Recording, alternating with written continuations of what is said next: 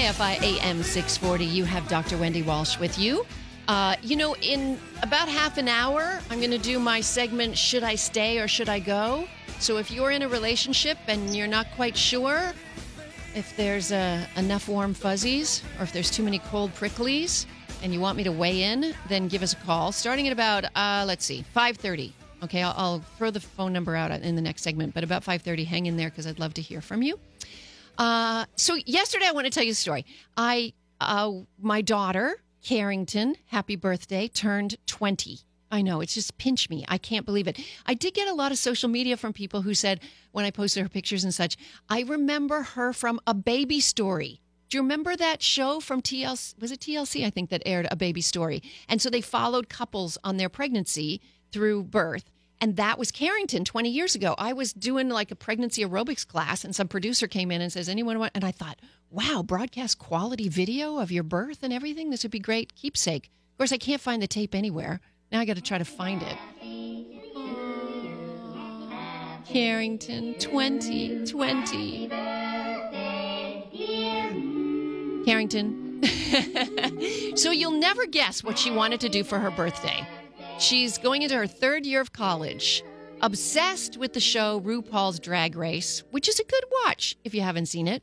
So she said she wanted to go to drag brunch at the Abbey in West Hollywood. Now, the Abbey is a world-famous restaurant and bar servicing everybody in the planet, but it happens to be also considered partly a gay bar. And drag brunch are where some of these famous drag queens show up and do a performance while we all have brunch. And it is a hoot. It is so much fun. But I got talking to the manager, and I was telling him that I teach health psychology at Cal State Channel Islands and that I do a lecture on gender and talking about some of the chromosomal differences and et cetera, et cetera. And then, like 10 minutes later, dude walks up to me and he's like, I just want to thank you so much for what you do for the community. And he gave me a free bottle of champagne. I'm not joking. A whole bottle of champagne. Of course, I was driving. I had to share it with my friends because I'm very worried about drinking and driving these days. Had I known, I would have taken an Uber. So I want to welcome, as we talk about this topic of gender, and I also said to him, this manager in our conversation, why are these college girls so obsessed with drag queens right now? And I suspect as a psychologist, it's part of their gender identity formation. In other words, they're asking themselves on some deep level, how do I go from girl to woman? Well, let's check with the pros, the ones that go from man to woman. And it is quite a transformation, and they are such artists and amazing performers. So my special guest today, is not a drag queen. It is Dr. Dalia Balsamo. She is assistant clinical professor at University of California, Riverside, also associate training director of Psychiatry Residency, and most importantly, staff psychiatry for the County of Riverside. Welcome, Dr. Dalia.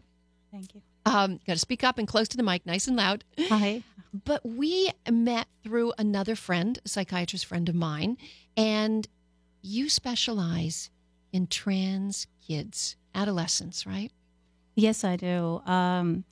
Working with transgender kids has been part of my training, and I'm very passionate about working with the transgender community. So before we went on air, we were talking a little bit about the concept of gender. And I believe everything human has a biopsychosocial piece, right? But we have to make a distinction between biological sex, gender, and sexual orientation, because I think people get them all mixed up. So would you define each for me, please? Sure, yes. And to those three, I also would like to add gender expression as well. So basically, biological sex is what you're born with. It's your sex assigned at birth. And we can have male, female, and we also have the intersex community. And gender identity, it's your inner sense of gender. And again, you can have a continuum starting from male to female, but also there are people who do not identify necessarily with either gender, or they see themselves on a spectrum, or they can also be genderqueer, or switching between genders as well. And there is also sexual orientation, and that only really refers to whom you're attracted to. So whether or not you're attracted to the opposite sex, or if you're what also we call pansexual. You can Miley Cyrus says she's pansexual. Yes, exactly. And gender expression is basically what you put out in the world. So you can identify as female, but your gender expression can be completely male. Right. And I actually think, I'm pretty sure I saw on a talk show, RuPaul said that his gender is clearly male, but his gender expression when he's in drag is female, obviously. Exactly, yeah. So tell me about these adolescents. What ages are you seeing in your practice? We see pretty much all ages. What would be the youngest? You can have as young as 6 or 7, actually. Right. Yeah. No, I've seen. I'm a mom. I go to elementary schools. I see kids who have non-conforming gender identity, and it gets expressed very early on, obviously. And what is the greatest difficulty for these kids? I mean, obviously, if these parents are bringing them to you, the parents must be mostly accepting or trying to understand. Not always. I have parents who are accepting. I have parents who are questioning and, wondering what's going on. And then I also have parents who are not accepting at all. And they bring their kids telling me that they're just concerned and their kids is abnormal. And so I have a range of parents come in. A lot of factors come into it. Culture or their own sense of gender. And what do you do in your practice? Yeah, so as you questioned before, so to answer your previous question, you said what is being hard for those kids is really fitting in and being accepted for who they are, because that's basically what we all want. We want all to be accepted for who we are. And what I usually try to do is have the parents understand, educate them. And I have, it's a graphic. You may have seen it if you download it. It's available for everybody. The Genderbread Man? That, but actually we don't use that anymore because there are some copyright issues. So we use the Gender Unicorn. The Gender Unicorn? Yes. Joey, look it up online for me. I want to see the Gender Unicorn.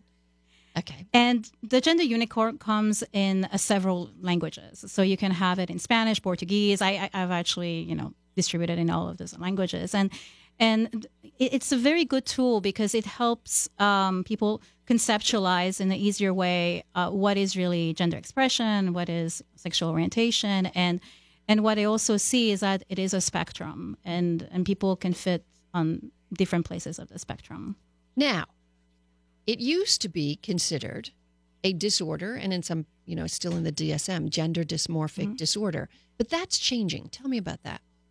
Yes. So the DSM-4 actually had what we called a gender identity disorder, and which has been changed to gender dysphoria in the DSM-5, because gender identity disorder had a very pathological connotation to it. Mm-hmm. So gender dysphoria basically means that, you do not identify with your assigned sex at birth. But what is interesting is that the World Health Organization last week has actually announced that they do not view gender dysphoria as a mental health disorder, and they call it a gender dissonance.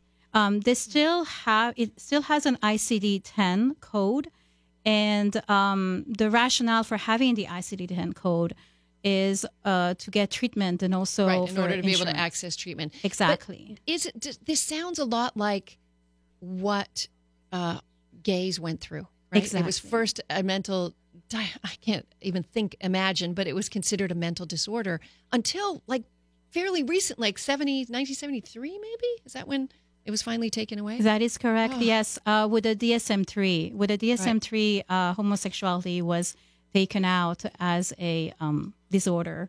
Okay, when we come back, When we come back, let's talk about these kids, in particular, what they're going through, and let's answer that question that everyone's asking. What causes this? I'm with Dr. Dalia Balsamo. She's a psychiatrist who specializes in trans adolescents. You're listening to the Dr. Wendy Walsh Show on KFI AM 640. Amy King, do you have the news for us?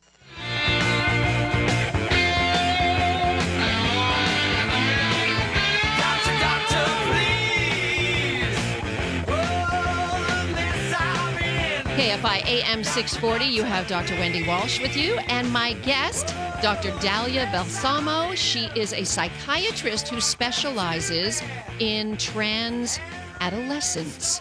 And we've been talking about these kids, and I want to play devil's advocate because I know some of my listeners are, Dr. Dalia, a little skeptical about the gender concept. So what if they say, or what do you say to people who might say, this is too young? You have a 6-year-old in your office and you're working on helping them change their gender. That's too young. How do you respond? So they have actually shown that we develop a sense of gender by the age of 3.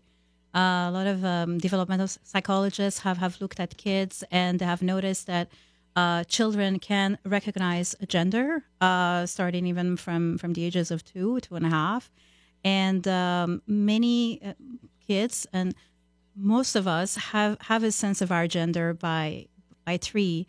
And many of us by 6 or 7, we actually, what we call a gender constancy, meaning like we know what gender we are and we don't really switch from it. However, in addition to that, I should add that there have been also cases when they talk about kids when they're younger, they identify with a particular gender, but then when they approach puberty, they say, no, not necessarily.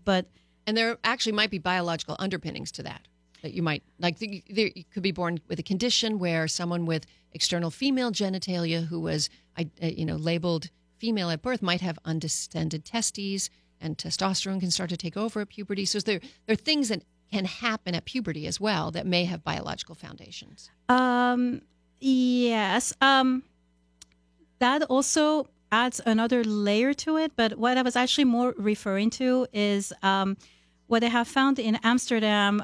There was this case study they called the resistors and the desistors, persisters and desistors, sorry. And basically meaning like they have noticed there were many kids who were born as female but identified as male. When they reached puberty, they actually said, we are women, but our gender expression is male. So the theory behind that is that a lot of it has to do also with society and how society lets us express our gender. And I'm sure that's what you're dealing with in the psychiatry area is really how these children who are trying to express their gender are received by their peers. Yes, and I can tell you it is very difficult. We all had moments and instances. I'm pretty sure. At least for most of us in school, where we felt very vulnerable and we wanted to be accepted as who we are, and in a way, we felt people made us feel excluded or different. When a child is a transgender, the main issue is that a lot of times they may get teased by their peers, or their parents may not understand them, or their teachers may what we call misgender them, meaning like they're using a pronoun the wrong pronoun, and that can be very, very debilitating. Just imagine spending your day-to-day, explaining yourself to others, telling people this is who I am, and society constantly invalidating you. Yeah. So it's, if you're trying to imagine it, and we have to wrap up now, but and thank you so much for coming, but it's like, imagine somebody, whatever your gender identity is, imagine somebody saying to you, no, you're not that. Exactly. You need to wear different clothes. You need to talk differently. You need to do a different job. We are not going to put up with that gender that you think you have. Like, imagine that someone just walked up to me and said, "You're a man." And I'm like, "No, I like to be a girl."